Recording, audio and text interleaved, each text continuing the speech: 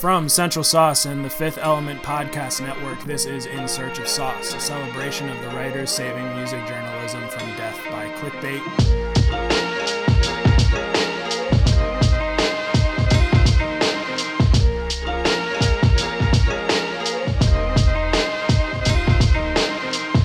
My name is Mickey Hellerback, and I'm here with Ryan Gore and Joshua Wadura, and we are very excited to... Is this our first actual official episode of the year, or am I making that up? I think it is, if you don't count the Doom Is one. it the first? If we don't count the Doom one. I think I thought of the Doom one as more of like a specialty episode, but this is our kind of more regular scheduled programming, where separate pieces, not all centered around one subject. Yeah. The first sode of welcome. the season, if you will. Exactly. So yeah, it's good to get back into the swing of things. Thanks everyone who was listening in 2020, who's now back with us in 2021, and hopefully some new listeners. For those who are new to the show, we pick a few pieces from journalists we admire and talk through them about what they did well as journalists and about the topics at hand. First, before I kind of just do an intro of the title of the pieces, let's introduce everyone. So Ryan, you want to go ahead and introduce yourself? Yeah. My name's Ryan Gore, writer at Central Source. On the website, you can find a lot of my words, not very recent ones, but you can find some. I'm working on things though, so yeah, just keep tabs on that. And I think there's something else I wanted to say. Oh yeah, just check out the Doom episode, please. It's really good. Definitely, yeah, I second that wholeheartedly. I think that was definitely one of our favorite episodes. Me, Ryan, and Brandon, who's not here today, we did, if you haven't listened to it yet, we did a full episode with pieces all centering around MF Doom. And yeah, I think we just had a really dope conversation. Joshua, do you want to introduce yourself? Hi, I'm Joshua. I'm working on an interview with Samir Gadia for Young the Giant, so that's what I'm up to right now for Brown Girl. And then at Central Sauce, you should definitely check out the MF Doom podcast and do nothing else besides that and then this, because it's actually that good. Hey. Yeah, man. R.I.P. Doom forever. Yeah, I'm really interested to read that piece, Joshua, for sure. You said, wait, who are you? I don't know if I totally have talked about this with you. I think you mentioned it before. It's with Young the Giant. Yeah, so this is not a hip-hop entity, but Young the Giant is an alt-rock band, and Samir Gadia is their lead singer. So we talk about what it's like to make music at a time where people didn't really know the identities of the people making it. Dope. Well, yeah, I fuck with the Young the Giant heavy, so I'm super excited to read that too. So I'm Mickey Hellerback, to introduce myself for the fourth time thus far. Again, but I definitely have sometimes I'm kind of don't know what to promote on here, but I definitely have very specific things to promote in this episode. Again, just to reiterate, the MF Doom podcast, but also recently I released a feature interview with a Baltimore artist, which is where I'm from originally, Miss Cam, who dropped an album called Two-Faced, which is really incredible. She dropped it right at the midnight mark when we transitioned into the new year. And I just think we had a really amazing conversation about the music that she made on the album and the composition of it, as well as her kind of, as I say in the piece, her communal come up that she's trying to enact through her music. And yeah, I mean, I love my city and I love the music that comes from it. So definitely check that out. And then also I just did a very extended feature-length interview with Eric the Architect. Some may know him as Eric Ark Elliott, who is the producer and one of the rappers of Flatbush Zombies, as he just released his first solo EP, Future Proof EP. And I can say far and away, it is, if not my favorite interview with an artist or conversation with an artist I've ever had, definitely in the top 5, not 5. I just think we get really in depth about who he is and where he comes from, and how this kind of time that we're in has specifically affected him and urged him to transition into making music of his own. So please check that out. That was for Notion magazine that I composed that piece.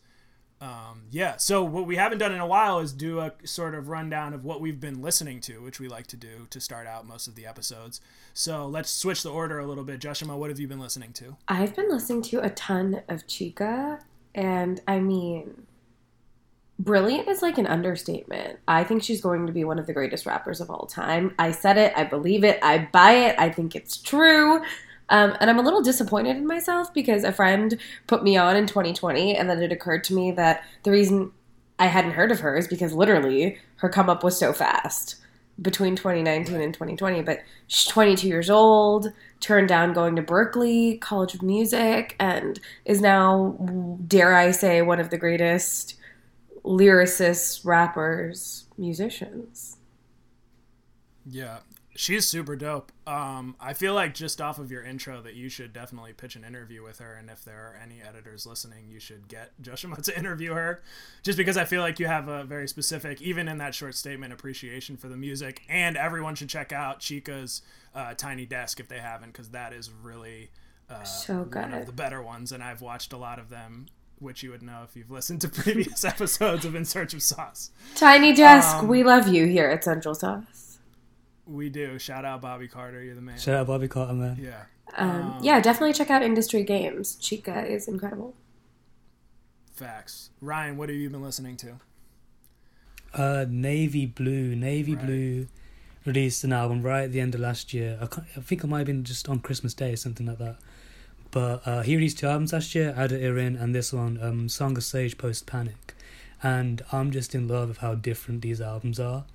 And he just sounds like a new artist on this album. He's like, the difference in his writing is insane. That's something I really focus in on. And just like the turns of phrases he uses, there's similarities there, and like the kind of flows he uses, but the things he's saying and the almost like the passion behind what he's saying is completely different. The intent's completely different, and yeah, I'm in love with that album. The 5th song on there, what's it called? Certainty. It's one of my favourite beats, one of my favourite songs of last year, I guess. I can't say it's this year because it wasn't really last year. Right. Those kind of turn of the New Year albums always feel like kind of both. That's same with that Miss Cam album I was talking about too. Yeah. Yeah, but there's a great Yassine Bey feature on there, a great Billy Woods feature, so yeah, definitely listen to that one. Also, I've been listening to Raven Lenae a lot because I just want the album, man. I've been waiting on the album since Crush. Right. And Crush is like one of my favourite EPs ever. Right. I really want that album. Definitely. Yeah. I've definitely been listening to Eric the Architect in the new EP because I mean, thus far there hasn't been much of a year yet, but I it was really crazy to talk to him and then have the body of work that he set these expectations for deliver in such a way. That's a kind of crazy experience, at least for me, from the journalism perspective, to like, wow, this like has such depth to it, and it's just an EP, but is this really going to live up to our conversation that we had, which was so in depth? And it really did, which is incredible to me. So if you haven't checked his EP, I think it's worthwhile. But really, what I've been listening to or watching the past few days is since Larry King passed, which I had seen his Mac and his Tyler interview semi-recently, and a few other ones over the years, maybe the Prince I had like seen bits and pieces of, but I just kind of went down the wormhole of YouTube of watching Larry King interviews. And I tweeted about it like late last night because I had one of those like late night cathartic Twitter moments, but it was just, he is really, and I think what's crazy is like in his kind of later years in the just Larry King Now era of his doing interviews, he just is the master of that craft. And the thing that's crazy is I always kind of pride myself in when I do interviews on doing like extensive research, and I saw someone wrote about or talked about him specifically like blocking out a lot of the research that his team was trying to give him with the purpose of learning. And what I was realizing is learning about the people that he's talking to for the first time from them with a segmented amount of information, but wanting to be able to garner the information in their own words. Right. And it's kind of flipped my ideology on how I conduct my own interviews, and I feel like I felt a little ashamed to admit that I hadn't really done a deep dive on him until his death, but you know, sometimes there's silver lining and things, and kind of what we talked about in MF Doom is like, if this, you know, moment of you know, passage into the other side creates a space where more people who could, you know, change how they think about rap music by listening to him because people are talking about him, that can be a really good thing. And I think that has kind of happened with me, and I feel like even I have I've caught the bug, and even after we record this podcast today, I'm probably going to watch like 15 more Larry King interviews and keep that going. That's hilarious. Growing up, actually, Larry King and Fareed Zakaria was such a strange combo, were like my journalism media influences. So Larry King used to do this thing in his physical interviews where he would rest like his hand almost on his like leg or knee and then lean back when he wanted someone to react a certain way, and then lean in when he was doing these probing questions, just like subconscious body language things that I started picking up on really young. And I was like, how do I emulate that when I'm talking to people so that they feel a certain type of way? Because when Larry King does it, the communication style changes. Super nerdy, but yeah, love for Larry. Yeah, love for Larry. Definitely. I mean, if anyone's work lives on past the end of their life, it's his, with his interviews. And he did over 50,000 interviews. Isn't that insane? 50K is absurd. Like, that's so nuts. How do you do that? How many is that a year? I actually should have done the math on that, but that's unfathomable to me. I'm gonna do it right now, but the last thing I'm listening to, I don't know, it's not music, but a podcast I've thoroughly been enjoying is DJ Semtex's Hip Hop Raised Me. Facts. It's been so fun to listen to every week, and such a cool, different perspective, seeing how the UK historically consumes certain things. Word. Dude, Larry King, was it 50,000? He said over 50K. So, jeez, yeah. 50,000 interviews over 87 years is 574 interviews per year. That's insane. Oh, damn. Nah, that's nuts. That's almost 2 a day. Yeah. But I mean, it's more than that because, like, he was interviewing when he was 3? Exactly. But I guess, you know, if he's really counting it, though, so, like, he was on CNN, and he was doing like multiple things at CNN a day. So in multiple shows, he probably was interviewing like 10 people a day. That's so wild. So that's definitely like a huge section of it probably. But I mean, it doesn't matter. That's still fucking amazing. Yeah, Larry King, like, he is one for the journalism nerds, like Joshua was saying. Jeez, yeah. Like, and one of my favorite interviews by him, just real quick, is the Eric Andre interview. Oh my god, I watched that one in my wormhole dive. It's incredible because he's doing a thing, like Mickey was saying, like, he doesn't want to know too much going in. Yeah. And he's just trying to figure this dude out before him. But Eric Andre is just being Eric Andre, and he just can't do it. And it's hilarious. It's like so absurd. Yeah, word. So before we get into going through these pieces, I think I forgot to do it before. Brandon, who's not here today, is a little bit better at introducing the pieces in a better fashion, but I'll just say the names of them real quick before we get into the first one. I'll say them in order, and then Joshua, I believe her piece is first, so we'll get into that. What's cool is I believe, Ryan, correct me if I'm wrong because you've been at the podcast longer than me, that we've got 2 publications that we have not highlighted before, and then one. So we did The Quietest before. Yeah, it was literally the last one before the year. Joshua was on that episode. I was on that episode, that's why. Word. Okay, cool. But yeah, so one very old faithful, one we've only highlighted one other piece on before, and then one brand new publication, so that's really dope. Yeah. So the first piece is called Solidarity Beyond Borders, Why Artist Visas Are More Than a Brexit Issue by The Quietist. That's the publication, and I believe the writers are 3 writers. What I saw is Fielding Hope, Miriam Rezai, and Stuart Smith. The second piece is how more... actually, I'm doing these out of order. The TikTok one we're doing first? Yeah, TikTok first. So that'll be the second piece. Whatever. We'll figure it out. How more TikTok stars could succeed in the music industry on Trapital by Dan Runcie, so that's our new publication. That'll actually be the first one we talk about, which Joshua will do, and then The Quietest Pieces by Ryan. And then we'll close out with Ural Droog believes he's accomplished something no rapper has ever done before by the legendary David Ma, and that one is on OK Player. So starting with TikTok, Joshua, go for it. Introduce your piece. Amazing. Yeah, so it's a piece by Dan Runcie. I hope I'm saying his last name correctly, called How More TikTok Stars Can Succeed in the Music Industry. I thought it was really cool. Someone I met recently, ironically enough, off of Clubhouse, introduced me to Trapitol. And I've been listening to the podcast and really enjoying it. It's a really interesting way to talk about trends that cross over from indie hip-hop into tech sometimes, but I've been thoroughly enjoying it. So he compares TikTok to early MTV days in this piece, and I loved it.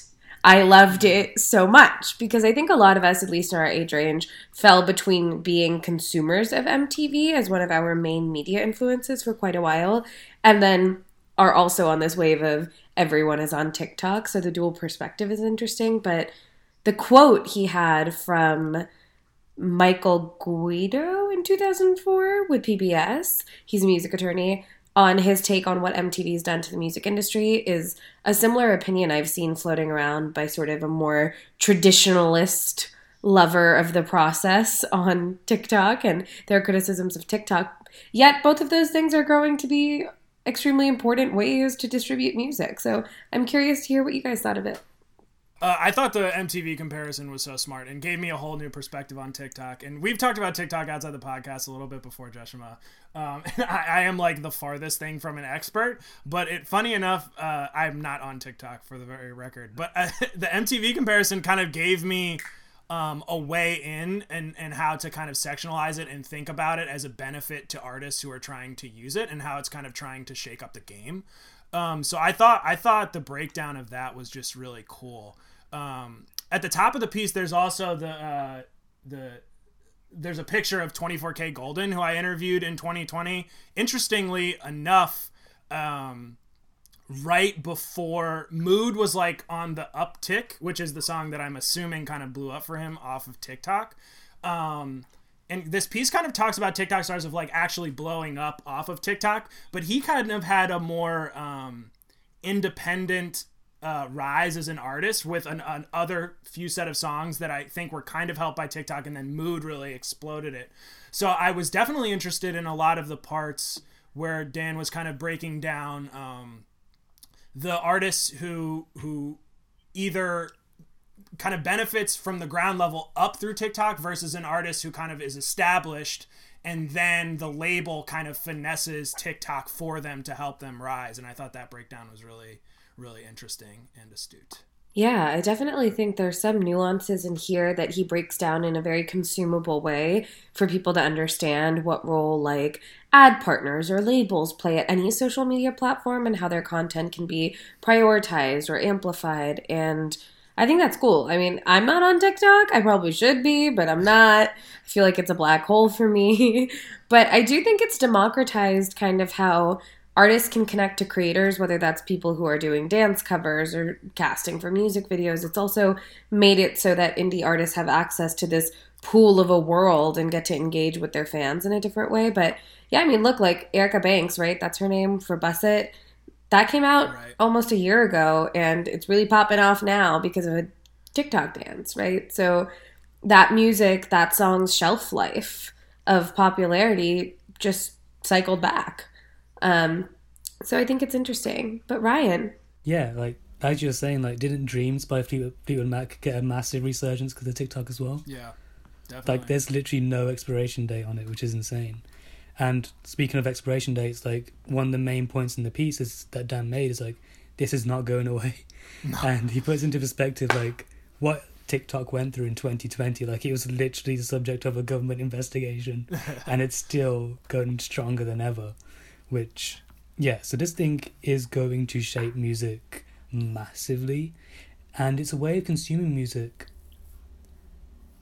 Like most of the time when the way music is consumed changes, it changes the way people structure things with their music or the sounds they go for, things like that. But as Dave Dan pointed out in the piece. He said YouTube was the only one who didn't do that. Like, Right. every other sentence on here was something that was like, oh, that's really interesting, and made me think about something else. So that was just a little throwaway line, but it made me realise, oh, YouTube didn't change anything, it just made things more accessible.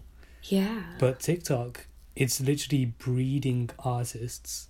It's amplifying already huge artists to a new level and exposing them to a somehow even new audience. And it's bringing back songs from decades ago that, that it's just new to kids. It's just a sound to kids, And So, yeah. I thought it was really interesting how he explains Meg the Stallion's effect and how her success can't be measured in sales because it's an entirely different strategy. And I'm all about artists getting paid, but the logic that it's similar to like the charting episode when we talked about why and how things chart.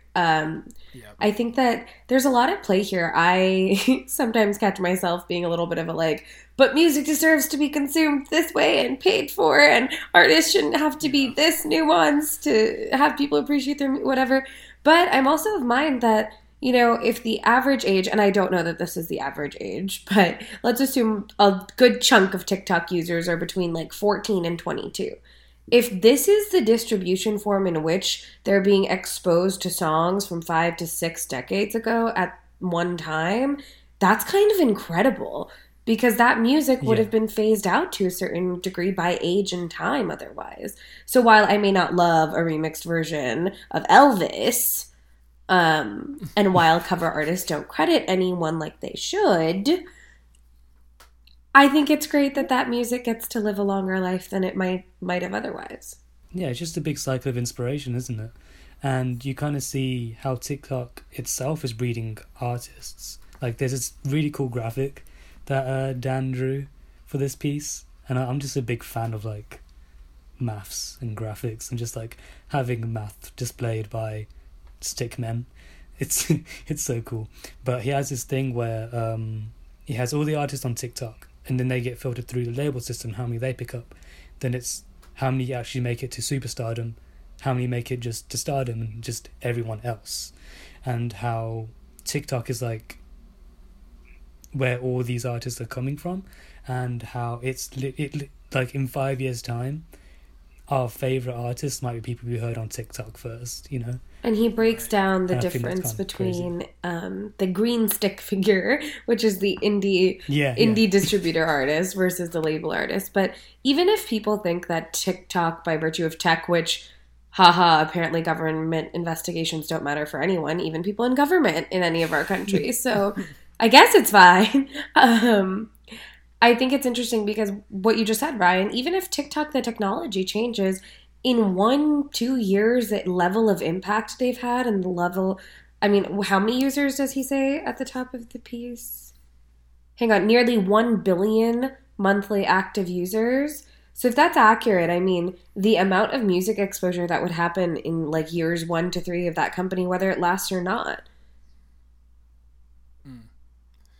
I wanted to talk about the focus on labels specifically that he has, especially in that Gunna Meg paragraph. And this is more of a question that Josh, I think you might have more of insight into, because he talks a lot about for an artist like Drake, actually. So he can use TikTok to use the kind of set structure of how a label works. It just uses another tactic to get him more streams. But with Meg the Stallion, as you kind of mentioned before, she doesn't actually have the streams that would result from a TikTok thing, versus like there's someone on her same label like Gunna who has more streams than her, even though he's not as like big as a thing on TikTok. So like to me, my thought was like, oh, well then maybe Meg should be independent. But he seemed like he was saying that's another, because the kind of major label or be it an indie label, as he talks about, because the major label structure isn't to set up for someone like her to succeed. But it seemed like he was kind of suggesting that there is a way for major labels to still tackle an artist like Meg, who is in my knowledge, and I think he says in the piece, signed to a major label. So what are those other revenue streams that even within the structure of the major label, they can take advantage of for an artist that's different, like how, Meg is and her rise is? So what he's saying here is that good news, Meg's album sold less units than Drip Season, Gunna's album, but they're signed to the same label. That's also he said the wrong album name too, which is funny. I noticed that too. Yeah, we're gonna have to figure that out, but it's called the Gunna's album name is Wanna, and on the master link on the article it goes to the actual album, which is not called Drip Season. Edits happen all the time. Here for you, Trapital. Hey, facts. Facts. Yeah, so I think what he's saying here is less about what are the other revenue streams, but more about meeting artists where they're at, which he talks about later in the piece and references things like Human Resources, which is like Troy Carter and Suzy Rue.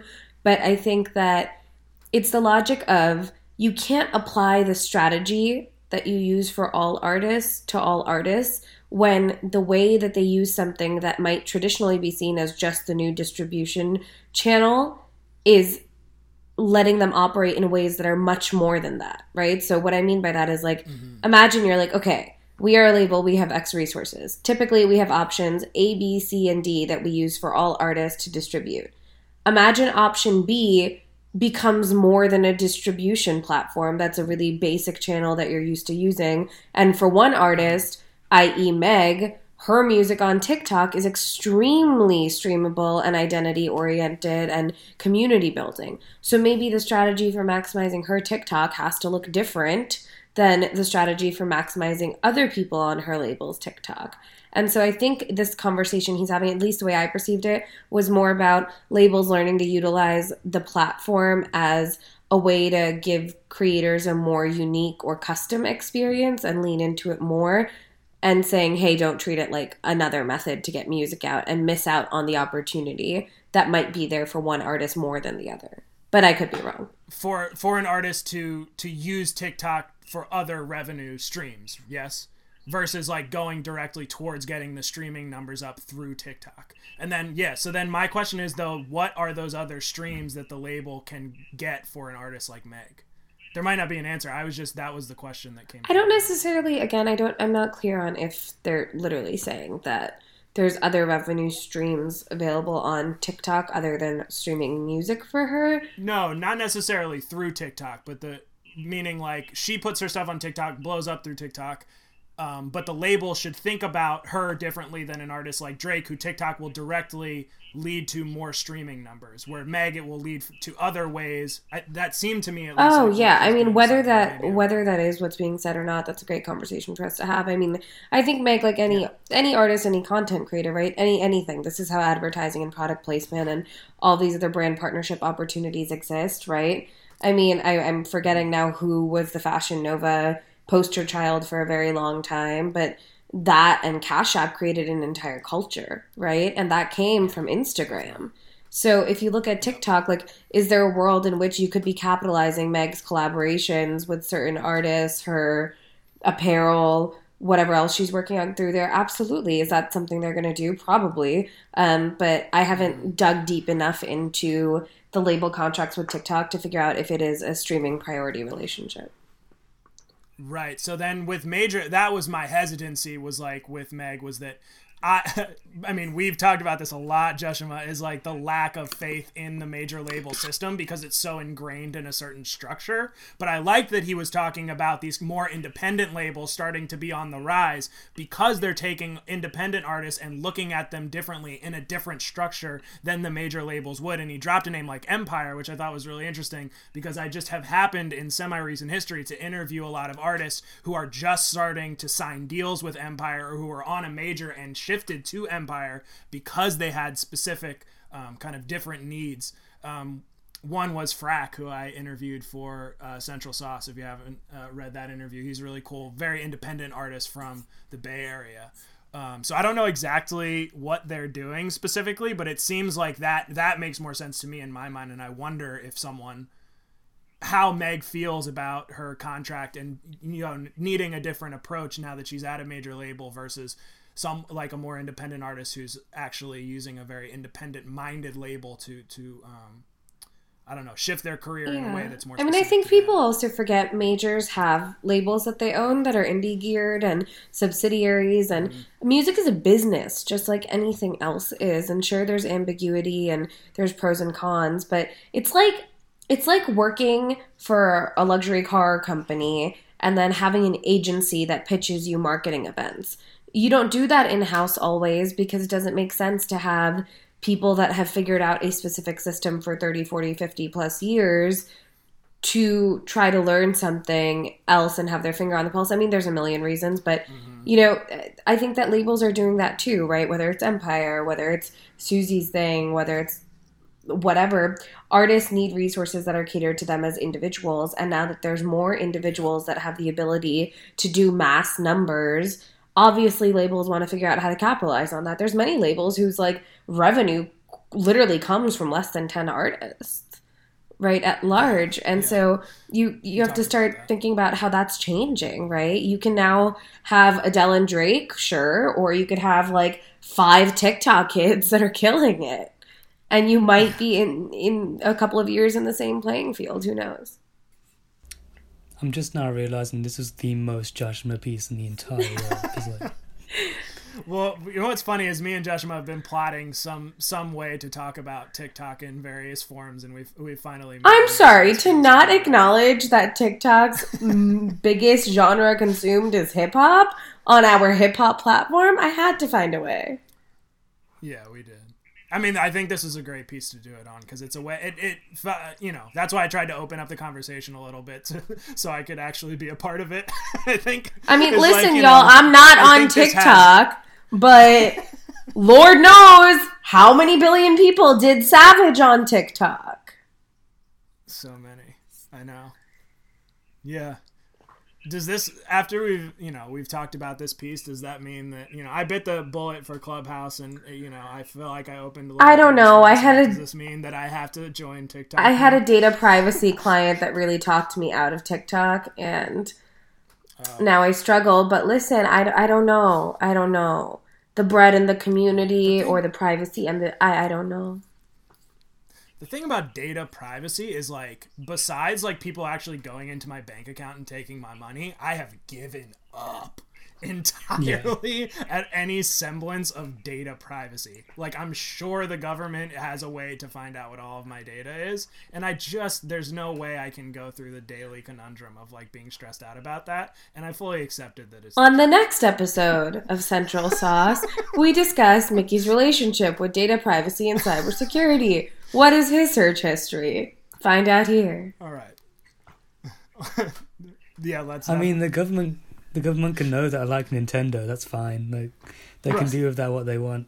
Right. I don't have... Stay tuned for Ryan Gore's TikToks.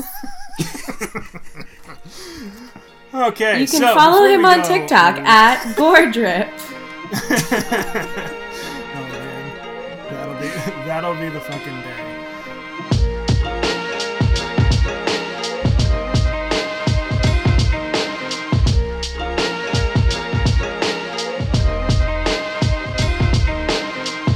All right, so before we get too far off track, why don't we transition, not very eloquently, but necessarily, to Ryan's piece. Oh, okay. This piece is a heavy one, and I'm just now realizing that I may not have the brain power to communicate everything that I want to, so I'm very glad that I made very detailed notes so I can just read. Okay, so this piece is called Solidarity Beyond Borders, Why Artists' Visas are more than a Brexit issue. It's by Fielding Cope, Mariam Rezai, and Stuart Smith. And as far as I'm aware, all three of these people are musicians themselves. So it was really a really cool perspective to get there from them. But yeah, the reason I chose this piece is because if there's anything this podcast needs more of, it's Americans talking about Brexit. So, but as soon as I saw the title for this piece, it was like, it clicked to me. It was like, I had to bring this just because, I don't know, it feels like too big of a thing to not talk about it on the Music Journalism podcast. So yeah, but what these guys do a great job of doing is communicating the gravity of the situation. So they break down this specific issue affecting British and European artists, but links it to this bigger picture of generally people's attitudes towards migration and to Britain's colonial history. And that's really valuable because that is really missing from most of the commentary around British politics.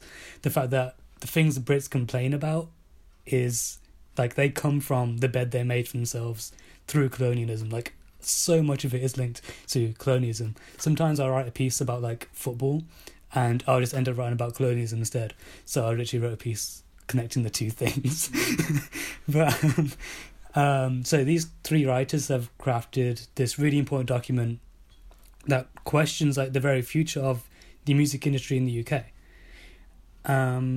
So this comes after the UK rejected visa-free travel through Europe for British musicians following Brexit, and that also affects the musicians in Europe being able to tour in Britain. So obviously that's a huge market, kind of closed off. So in order to actually play those gigs, they would have to pay for visas and surrender portions of their merch income as well. And that isn't only disintegrating like the one source of income that artists have been clinging to like over the last few years since streaming became like the norm. But as I say in the piece, it's not only that, but it's a threat to internationalism, our cultural ecology in the future, and a further blow to migrants seeking to come to the UK to live and work. So they keep the focus on musicians and artists, but it very much is a wider issue. And they go on to break down the numbers and to show how much like musicians would have to go through if they just wanted to tour in Europe or vice versa, right? So yeah, please read the piece because there is a really, really great detailed breakdown. There are so many little extra fees or they may or may not have to pay depending on what scheme they qualify or don't qualify for, and a whole bunch of admin issues that anyone who doesn't have a huge PR team behind them is going to really struggle to like handle, and is going to be really deterred to tour. It's a massive deterrent to even try and tour, especially for independent artists, especially for artists from marginalised backgrounds, from working class backgrounds, from BIPOC backgrounds. Like everything the government seems to do, they always feel the brunt of it.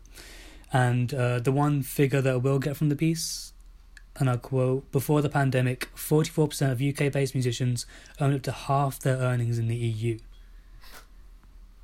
Crazy. That's massive. Yeah. And that's 44% of UK-based musicians, not just popular, not just pop stars, not just people who can afford those fees, not just people who can defer their admin work to someone else. That includes independent artists who are just their mates and their dad who's their manager, you know? Like, it's a massive, massive issue. And at the end, near the end of the piece, I take it to an even wider scope. And again, I'll quote, against the backdrop of increasing border controls for artists and beyond, there are important questions to be asked. Who are the so-called good migrants? Who has the right to live or work here? When Britain got rich from centuries of imperialism and colonialism, waging wars that displaced countless people from their homes, and when the country accounts for 1.1% of global warming emissions, who owns the right to, quote-unquote, our land? And that's what it all boils down to, really. The fact that Brexit was only made a thing because people wanted Britain to remain British. But that was never possible because of the acts of Britain themselves in the glory years that these people quote as that we need to get back to, right? And if you're strangling migration to the point where artists can't even go to Europe for a month or two just to earn the money that helps the industry survive, what are you even doing this for? Like, what really is the purpose of the whole thing? So yeah, it's a big topic, and I wonder if you guys thought of it, or if you were aware of it before. Definitely not, and I will say, like Ryan said about Joshima's piece, this is absolutely the most Ryan piece I've ever read in my entire life. But I think what you're saying is super important, and the piece does such a good job of breaking down is like the economic and cultural exports that were created literally by colonialism have become the modern core of British music today as we know it, meaning things like reggae, grime, and drill. I mean, in Steve McQueen's new Amazon series, they really talk about the kind of like beginning parts of that, especially with reggae. But the limits, you know, Britain as itself as a colonial nation developed because of their colonialism, made these new types of music, made the potential for them to be economically some of Britain's most, you know, potent cultural exports, to then bring money into the country itself. And this kind of holding on to like whatever those absurd values are just limits them, not just artistically and culturally, but totally economically. And I think the piece did a really, really great job of breaking down that kind of step by step, as Ryan was kind of talking about, is like going super specific then more broad, and it kind of like wavered in between those two things. And then just because I haven't done a Mickey pulls a quote out yet, and the ending, this is one of my favorite ending paragraphs of a piece that I've ever read for this podcast, specifically because it offered up a very proactive, action-based idea of the solution to this problem, which is bringing it back to music and using, you know, actionable things in music as an example to how to conquer the wider problem of, you know, the things that we were talking about cultural exports and, you know, the effects of colonialism. And so, yeah, I'll just read the last paragraph and then we can talk about it more. The first step is saving the arts, freeing it from the throes of bureaucracy that restricts the movement of creative workers, keeping it as something we can all take part in and enjoy, and making sure it doesn't become the monocultural reserve of the wealthy elites. Where art leads, society can follow. Big bars. Might we not look forward with hope to the end of all borders? I loved bringing it back home as like music is, after, you know, read the breakdown of the piece, the things that we can change specifically about, music and musical exports in Britain can be an example to, you know, overall make the country better. Joshua, what do you think? This is one of my favorite articles I've read potentially in life. It might be in my like top 40 or something. If I had a top 40. And in Central Sauce fashion, you both took all three of the quotes I wrote down, so I won't repeat them. But it is usually me who gets their quotes taken, so it's nice to be on the other side. Yes. Mickey's tables have turned with me in specific. I think that all too often when we live in a culture of like polarization, whether it's in America or in the UK, anywhere in the world, people don't connect the dots between the reason progressive or left-leaning individuals point out things as problems. And this could be biased because I'm one of them, right? Like that's where my philosophy in life leans. But people, when they hear people complaining about wanting globalized countries or being pro-immigration or refugees, etc., what have you, they only hear the anti-Americanness or the anti-Britishness. But there's quite literal economic and displacement consequences that happen with these decisions that no one really talks about, right? Especially in things like the arts and music. During COVID, first of all, live performance industry was probably hit harder than any other industry because there's quite literally no way, even with VR and things like Complex Land and 3D modules, to recreate the multi-sensory experience that is live touring and performing. And until they figure that out, which in its robust way might take 2 years, right? We're a year and change into a pandemic. There's been so much insurmountable loss. And I think in America, at least, live was already decreasing vastly. But in the UK, there's still this culture of, and Ryan, correct me if I'm wrong, like much, because the country is just smaller than ours, but people performing at bars, certain bands from different countries doing summers or winters there, very niche genres having a cult audience. And if you take that away, you're stripping an entire ecosystem of its culture. So often in America, it's like there's this weird thing about like X people are taking our jobs. No, they're taking jobs you literally don't do or can't. Like, they're not taking anything. If anything, jobs are created for them to fill, right? So similarly speaking, if the UK makes it impossible for artists to perform and makes the visa requirements insane, then what is left in Britain? What is that culture? Because it's not something British homegrown artists can fill.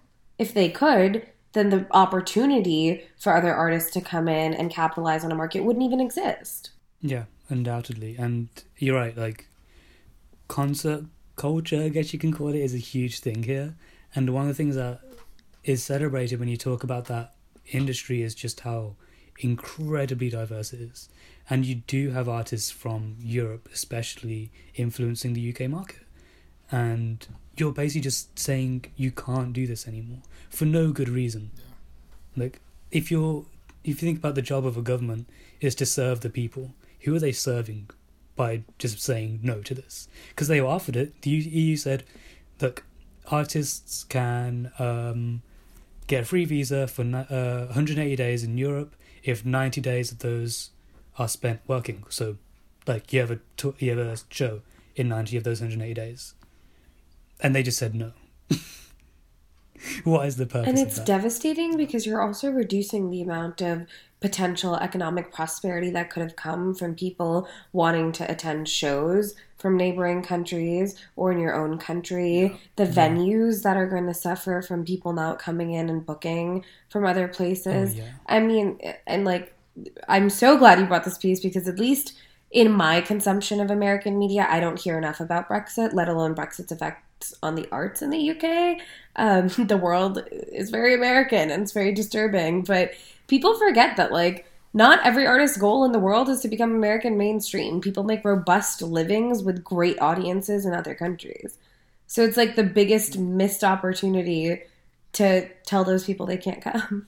The other thing that I wanted to bring up too when talking about this was the whole time I was reading this, I kept thinking that it was like, oh my God, here we go. Here's the fucking major label conspiracy to try to get independent artists to go back to major labels because they can only finesse actual, you know, like touring abilities through major label finesse. And it's like at one point or another, like I can't, you know, we were talking about it in the piece before this and I kept looking out for it, but I was just like, God damn it. Like here they go, one way or another, everyone's going to have to like go back to being reliant on the major label system. And this seemed like a very like plausible, like, oh, here we go. They take away the possibility of touring unless you have these middlemen connects, and then everyone has to like try to actually get signed again instead of having this come up independently. That's actually more beneficial to them. Yeah, and financially. This is just the latest thing in a long line of things during the pandemic.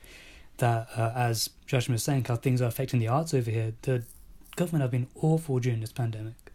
Like, they have offered nothing to like any kind of live showings, like theatre, music. There are so many people struggling, and this was like another nail in the coffin of the arts industry. It seems like they were very much aiming for people to just abandon the arts. They literally ran an ad campaign with telling artists to retrain in other fields. Like, there was a picture of like a dancer and it said like her next job could be in cyber. Like, basically pretty much saying we are shutting down this industry, we do not care. And in the piece they got a quote from an MP trying to justify it. So the MP's name is Caroline Dinenage, and she said that the concession is from the piece. MP Caroline Dinenage saying that the concession on artist visas is, quote, simply not compatible with our manifesto commitment to taking back control of our borders. Now the problem with that is they gave you the chance to control your borders. This is controlling your borders. This is saying, okay, we don't want these brown people coming in, but, you know, at least they're giving you a chance to say, hey, artists can stay for a little while. They're saying no to that. That is controlling your borders. Sorry, that is a chance to control your borders. I don't know. Yeah.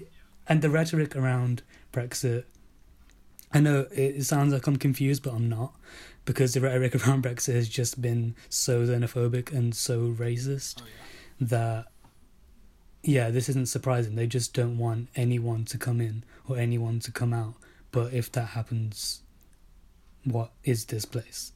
Genuinely, what? But is also, this place? even the Yeah, label maybe. conspiracy logic that Mickey was talking about, I mean, that's so grand, right? Even that level of a problem, because I'm talking like, imagine there's 10 bars in Brighton that rely on 3 bands from the EU that have mass audiences to play each summer for their seasonal revenue.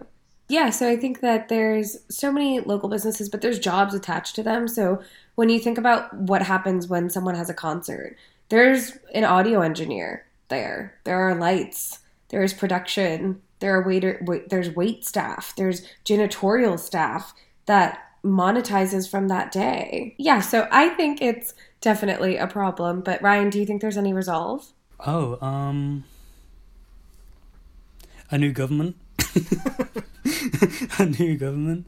The thing is, it's too far gone. They let the initial Brexit campaign get so out of control that people were being fed all kinds of really harmful rhetoric, and it would take a lot of undoing of that before actual progress can be made. I remember Charlie on What's Good a few months, maybe weeks ago. He was saying that how can we expect to be a progressive country when we can't decide whether it's a good idea to feed children? Like, where we should be, like, we're too far in the wrong direction to the point where a resolve is in sight.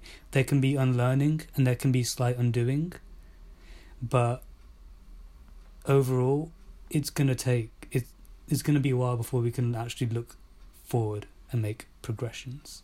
Do you both foresee an economic severe downturn in the next 6 to 18 months that like live performers will be suffering the most from?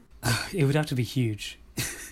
I don't know. I think I'm petrified that we're about to go into Depression 2.0, and generally in Renaissance history, it's the arts that saves us. But what if the arts is the most disenfranchised? Yeah, I think that's pretty much their aim.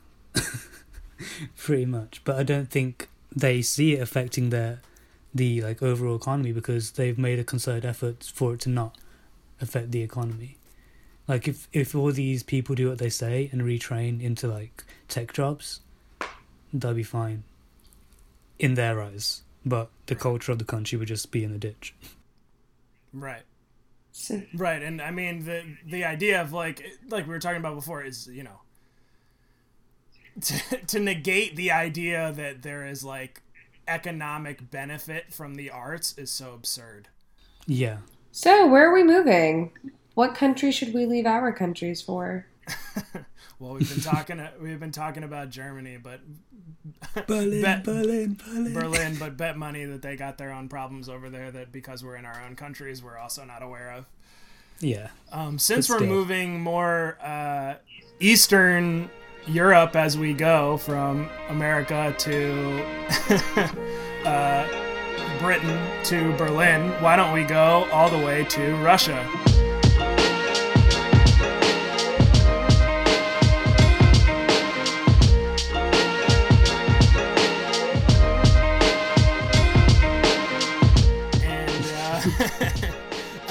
So my piece that I brought today is called Your Old Droog Believes He's Accomplished Something No Rapper Has Ever Done Before by David Ma. And in pretty consistent fashion, as I've done many times on the podcast, I brought an interview. As we kind of talked about at the beginning, I'm obviously very interested in doing a lot of interviews and very interested in different styles of interviews that people do. And I thought this was a very interesting one that I read at the end of last year about a body of work that I found wildly compelling. So the first thing I want to talk about, funny enough, is I had never heard of this. Me and Ryan joke about this all the time, actually, which is that Brandon, our, I guess, colleague, we can say, which is a funny word to use for him, but our friend who also writes for Central Sauce, who does a lot of editing for us, informs us of a lot of journalistic terms that we are unaware of because we didn't go to journalism school like he did. So we're kind of writing stuff and he'll be like, oh, you should put a blah, blah, blah here. And we're like, I don't know what that is. And sometimes we let it go. And sometimes we're like, okay, I'll bite. What does that mean? So with my Miss Cam piece, one of the notes he gave me when he was editing it was to take a which I actually didn't end up doing, but is to take a line and put it at the top and use it as what he called, and I'm assuming this is a term for other journalists that you'll know, it's called a nut graph, which is basically and I had no idea what that term meant, and I had to do it, I'll bite, what's a nut graph? And so basically, and then it's a pretty common thing. It's, you take a one line and it kind of describes the core idea of the piece, kind of like a thesis, but a little bit more succinct idea of what the piece is going to be about. And I actually think this one used by David Ma was really effective in kind of the sequencing of the piece itself and giving the core idea to keep it in the back of your head for the entirety that you're reading the piece. So I just wanted to read that real quick, and then he follows the nut graph by a one-line thing that feels like this kind of transition from it specifically to the top of the piece, which I think is a really smart kind of thing to kind of lodge in your brain starting out. So he goes, "We talked with Ural Droog about his new album, working with artists like Mac Hami," side note, who Ryan's very excited to talk about, "and the god Fahim, and exploring his Eastern European roots in his music." And then he does a one-line thing where he says, "Droog in Russian means friend." So you kind of have this idea in your head right off the bat that this is going to be a specific piece that profiles kind of Ural Droog's dive through his music into his heritage, in seemingly like the first time he's kind of going to go in a dive deep and fuse those two worlds. And no matter where David Ma chooses to go with his interview or in the piece, you're always going to be thinking that as the core theme, which really helps build, even in just it sounds very regular, simple sentence. It really kind of builds this inherent through line in everything that follows.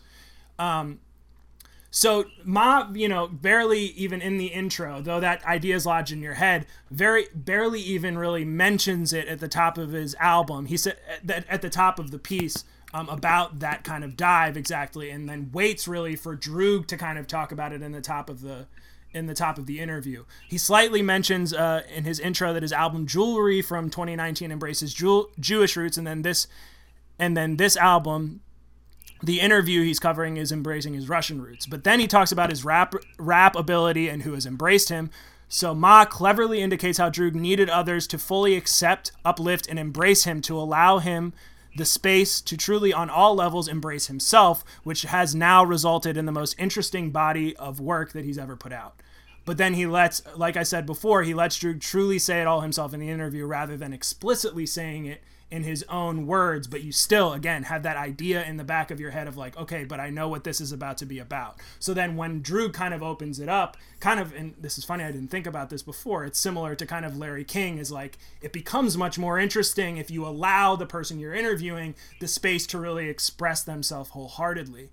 And so, I have plenty of other things that I can talk about, but I think that's kind of a good place to start, since you can kind of just from that intro understand where the interview is going. But first, let me hear from you guys about what parts of the intro or the interview you found compelling, and I'll go back to some other things that I thought were compelling. I did not know that a synopsis or summary at the beginning of a piece was called a nut graph. So thank you, Brandon. That blew my mind. I also love that you said, "I'll bite, tell me about the nut graph." I feel like I could take that sentence out of context and get Mickey in lots of trouble, which I love. Ryan, go ahead. Yep. Yeah, look at us learning about actual journalism terms on our journalism podcast. I know, right. Makes me feel slightly unworthy, but hey, we're learning this all together, guys. Yeah, it's funny because Brandon introduced me to that term as well, like a few weeks ago. Brandon and the nut graphs. Yeah. It sounds like a band name. Right. So what parts of the interview, and I'll talk about mine for sure, but what parts of the interview specifically about kind of Droog opening up did you guys find most interesting and most compelling? Well, for me, it was the fact that it was extremely open at all. Because the kind of vibe you get from Droog's music is very like dusty New York, dude, Yeah. And that's kind of the aesthetic that his music carries. But yeah. I think as much as it is Droog opening up, it's David Ma's questioning. It's just so perfect, because what he does incredibly well is, like, through his questions, give me a connection to an album that I listened to for the first time while reading this piece. Yeah. You know, he found those questions that make it so easy for you to understand Droog's journey and his intentions with the album. Yeah. And then you listen to it and it just falls into place perfectly. Like when he's talking about the samples specifically. Definitely. Yeah, that's how definitely Eastern one European. That's actually my favorite most interesting question, because I do a lot of music writing tied to heritage and ethnicity, and my biggest grievance constantly is that people will say something to the effect of, Ryan, wow, you're Indian, so this song is Indian, so this production is Indian, so it must be Indian. But the way he phrases it, he's like, talk about the production side. Damn. All right. Yeah, I just got to wait for her to come back in because I don't want to cut off that thought. That was actually good. Hey, yeah. He says, we stopped. I didn't. Yeah. He says, talk about the production side and the samples that were used. What was the process of working with the producers on here? Like, the samples seem so in line with your ethnic roots. That's such a beautiful way of asking someone what their musical preference was rooted in, and the fact that it happens to seem like it might align with the nature or the theme that's in that song. So I thought that was like the most beautiful way to ask someone to talk about their roots and heritage without making it about their roots and heritage, as opposed to them as an artist and their artistry. I also think it's incredible that he was even willing to open up about a topic like this, because I think people often forget that, how do I put this? Caucasian-facing folks also have immigrant narratives. Yeah, I think... yeah, it's kind of creating, and he does it through the through line, is creating that bridge to his heritage always centers around the craft that he's worked so hard on. And I think David Ma has an inherent understanding that is the path in a respectful, and also what happens is then the answers to the questions become that much more interesting if you can keep it based in the music. So yeah, I think he did a really good job with that as well. Yeah, and he really seemed to understand the emotion of the album. Yeah. And I wonder how many times he actually listened to it before the interview. Yeah. Because it came out around when the album came. It must have felt quite like in advance, because it takes me a long time to process an album to the point where I can ask questions about the album. Yeah. But he seemed to really, really understand the motivations. Yes. And really been able to figure those out while listening to the album before this interview. Right. This interview so much opens up the album as this kind of like, you have this, at least for me, I don't know if this is the same for you, Ryan, but you kind of mentioned it a little bit, is like, I had this image in the back of my head of this sort of like, I mean, I keep using this phrase, and I have this thing in the back of my head that Thomas Hobbes said, which is to not use the word catharsis, but I don't know what the better word is. If you listen to the Thomas Hobbes episode, I think that's still in there. But he has this, you can hear this kind of like cathartic connection to the roots of his music while he's spitting.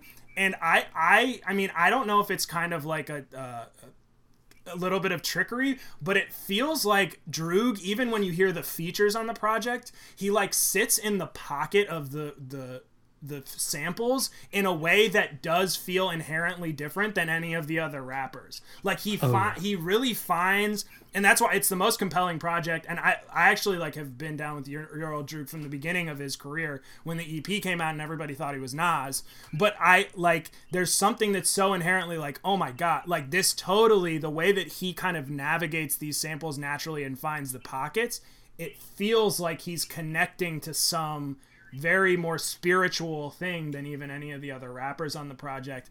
And then I also wanted to mention this. It's actually not a Larry King thing. Is that I watched because it was a Mac-iversary, as there are many of. I watched Elliot Wilson interview Mac Miller semi-recently too, and he was talking to him. Mac was talking about how he only wants features from people where he's bringing them into his world, and he never wants a feature where he's like, oh, I did a song that's kind of like Rick Ross, so that Rick Ross would like, you know, do a song with me that felt good to him. And he's like, no, I want to hear what they sound like in my soundscape, in my sphere. And I felt like that was inherently true on this too. And it was really interesting to hear how the other rappers navigated his space, and then to hear him or read him talk about it felt really cool too. I really liked what he had to say about the Billy Woods feature particularly. Yes. what I found most interesting about it is that, like, this is the first project, I think you're saying, that you got Fahim to, was it A&R basically? Like, I find think the it was either production. A&R or executive produce, yeah. Executive producer. Mac was definitely an executive producer as well. Yeah. But yeah, it was interesting that it was Fahim's influence that brought the Eastern European sound and found those Eastern European beats. And shout out to Argov, who's on the album. Yeah, Who's yeah, absolutely killed it. But it was the fact that Droog sounds so at home on these beats. Yeah. And then when another voice comes in, like another artist comes in, it's so drastically different. Right? Oh yeah. Like when Fahim comes in that first song that he's on, it's such a different thing. But then Mac comes in, and I love Mac Khan, by the way. Like the way he's rhyming on that song. Oh yeah, it's crazy. It's ridiculous. Who rhymes like that? Who rhymes like that? But No one, Ryan. No one else No rhymes one. like that. Ryan's our resident huge Mac Hami super fan. I'm not even that. Shout I'm out not Yo even on that Phillips level. though for sure too. Yeah, The shout only out to person Yo. who measures up as a Mac Hami fan. Honestly, I'm not even on that big a level. But I did like how he shouted out Fetus Desmorts as like, that's my favourite Hami album, because Earl produced the whole thing and Navy Blue did one of the songs. Yeah. So yeah, anyway, side point. But those three, that trifecta of Droog, Fahim and Mac Hami, basically putting this album together, that song is kind of a testament to how cohesive the album feels, despite all of them just attacking it differently. Yeah. And then you talk about the really insane, like, if you could pick rappers for a posse cut, I don't think you'd come up with something more random than No, that's Droog, crazy. Black Thought, LP. Who else was Mac Hami. There Like- might be one more on there too. it? Probably. That's quite, was it Fonte? Oh, Was it Fonte? Or was that a different I song? don't know. Maybe. Anyway, yeah. But anyway, just like this album has so many different voices and just feels so cohesive. I know. And the fact that Billy Wood sounds so at home. Billy Wood would sound home at anything, but he sounds so at home Yeah. on this project Yeah. over these beats.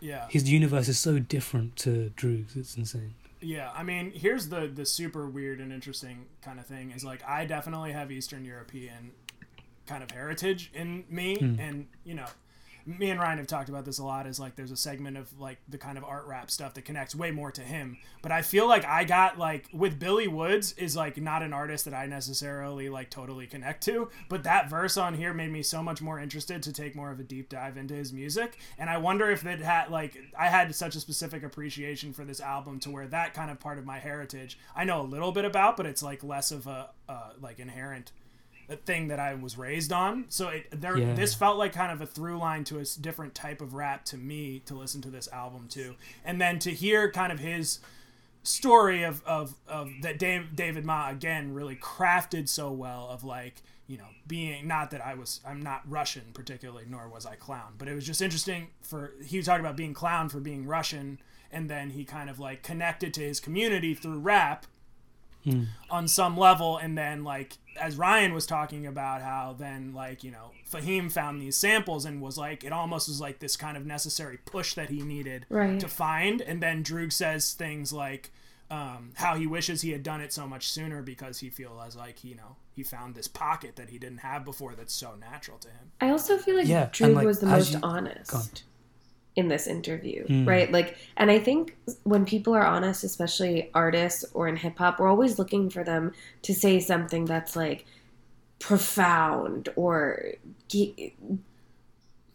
almost like an invasion of privacy, right? Like uncovering something super deep that we didn't know about them. But he's really saying things all of us think. So when I talked to Samira recently, a lot of our conversation was similar to a lot of artists just want the focus to be on the art, and that's not that they want to absolve themselves of responsibility about being active participants in their community or world, but they just want the art to be able to be appreciated without them needing to match its aesthetic or show up with it in a certain type of way. So I loved his answer. And his answer about fame was a 10 out of 10 for me in this piece. Yeah. He goes, what's fame? Everybody's answer. famous today. Your grandma's lit on Instagram. I might be in her DMs. Like, what? And we all know that shit's true. Everyone's in someone's mom's DMs. Yeah, facts. And then he goes on to say, I wanted the fans' attention to be on the work and music so much that I purposely kept myself out of it early on, and that backfired on me because the losers were only interested in the person behind the music. And that was so profound to me. Super profound, because then inherently you kind of know, based on where he's at now and all of the people that have given him the validation, that early on, while that was like taking an L to him, that now it's actually created more longevity. And he talks about how the industry cuts checks and why fame matters and that. And I think it's this marketing logic, which I've said a million times to people, is like products and services don't sell, people do. And to some degree, music is this weird, art is this weird in between where an art can resonate with people as though it's a person or has fragments of a person. But even that has a shelf life if there's no personality attached to it. So is it wrong or is it right? I'm not sure. But hands down, best last question answer ever. What's worse than being a corny? What's worse than a corny rapper? And he said, being a rapper is corny. I'm not going to agree or disagree because I don't want to get canceled. But like, the truth is the truth is the truth, and we all still do it anyway. Yeah, totally. What's wrong? Well, I mean, yeah. Then the next follow up line to that is like, who doesn't do corny shit? Yeah, exactly. You know. It's We're perfect. all nerdy about something. Oh, definitely. Yeah. Yeah, I mean, I definitely wanted to be like a fly on the wall when David Ma got that answer. Well, it's such a crazy question because it's like, dude, did you know that? Like, have you heard him? I was even like, have you heard him say that before when he's been asked that question? Or did you just, like, it seems like you had some sensei ass. Like, no, listen, whether it's like authentic. Like, this dude is about to say being a rapper. Yeah. Whatever it is, like it's also just really good wit, right? It's great interviewee banter. Definitely. Yeah. Yeah. This is just making me think of, and it's not necessarily that it's shock, but this is just a quote that, it's funny, you know, I'm just doing 85 deep dives into different people's interviewing skills, but the one I did right before Larry King is just Desus and Mero, and the thing that's so wild about them is they're so free, you know, they're free balling. They're just really just kind of like, they have a little bit of a structure, but they're really like living in the moment with it. But then they'll have these bars out of nowhere that are just so composed and like very philosophical. And one was, I think Mero said it is, there's no longevity in shock. And it's not that this is like inherently what Drew was talking about at the beginning of his career that he didn't benefit from, is like, it was like a shock value thing necessarily, but that kind of instantaneous gratification of people wanting that type of thing. It just, he's like dope that he had the wherewithal to know that, like, even if he's not getting bags straight out the, you know, at the beginning of this in the, like, you know, the ways that he could, he's better for it now. When you quoted Mero, I am a product of media, and in my head was like envisioning a 3-point shot going in. We're quoting Mero. Hey, man. Listen, Desus and Mero, you're the legends. I hope you find your way to this podcast. Yeah. Because I really like that quote. There's no longevity in shock. It's a bar. That shit stuck with me. Unforgettable. It's so funny how the things that permeate our minds so deeply are often succinct statements of things we all feel but don't ever articulate. Yeah. Do you guys... Okay, this is a funny thing. Do you guys have a friend who does that? Because we're all kind of journalist-minded and very, like, you know... I mean, at least I shouldn't speak for everyone. For myself, I'm very, like, analysis first. Let's talk about this for, like... I mean, I guess it's the reason why I'm doing a podcast. But, you know, I, like, have a tendency to overthink and don't bring things down to those kind of succinct one-bar lines. But I have one friend who's so good at doing it, and he has said things just totally offhand when I've been kind of, like, venting to him about figuring things out. And he'll just say this, like, da-da-da-da-da. And I'll be like... Oh, yeah, that's really all it is, isn't it? I think it's Ryan. Found that friend. I think for me it's We Ryan. both had the same thought. Right. Ryan, I'll Ryan like definitely has slack it. Ryan and be like, "Oh my god, I'm the most awkward person on a podcast ever," and he's like, "No," says 3 words that are brilliant, and everything is fine again. And it's like I had to go through a 12-message self-analysis for him to say 4 words that would make me fine. All right. Yeah, I am that friend. Word. But yeah, before we close out, shout out to David Ma, shout out to Dad Bod Rap Pod, just one of my favourite, probably my favourite music podcast I've ever listened to. It's incredible. There we go. And shout out to Drew, who has me blocked on Twitter. Why? What? Really? Yeah, Why? I told you this. He's blocked me. Wait, I think we knew this. Wait, I don't think I did know. Was I not listening? Why? What? Dude, I was talking to you. Like, you were telling me about this project, and I was like, "Oh, but by the way, did you know you blocked me on Twitter?" He followed me for like a week, and then he blocked me. Why did he block you? What did you say? I don't know. I know I'll never know to this day, but I know he tends to block a lot of people. Just like, Yeah, I've seen Oh, him yeah. do that on Twitter, but I feel like you have to give him some impetus. I don't. You have to I say might like "fuck you, Drew" by or accident. something. I don't know. Maybe he just doesn't like Marvel movies, and You know what? You know what it is. He didn't want to. He's tired He of me didn't want to talking about submit to the anthology, Ryan. He doesn't want to share. He doesn't want to share his stories with us. It's okay. It's okay. All right. I know. David Ma, when you're listening to this podcast, hit up your boy Drew. Tell him Don't, to block no. Ryan. it's funnier as it is. You know what, Drew? You do what you need to do for your media mental health. All right. yeah, There you yeah. That's fine. If it's in service of your mental health, Drew, that's fine. Right. I don't know. I think Right, it's Ryan is just very collateral nice on Twitter. There's damage. no reason to block. yes, and I'm fine with that. You know, All right. There's no Well, longevity in I shock. really like this episode. there is No no longevity in in shock. All right, y'all. Thanks for listening. Thanks, guys. Rate and review Apple Podcasts Apple Podcast really review. helps.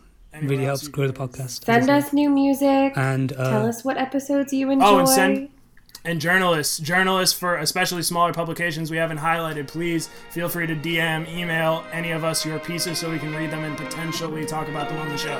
yeah, this is a really coherent ending, guys.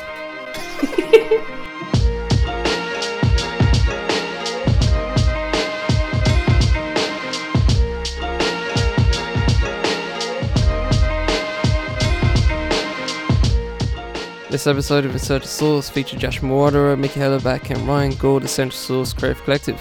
The episode was edited by me, Charlie Taylor, 5th and Podcast Network. Music for the show is Functionalized by Basti.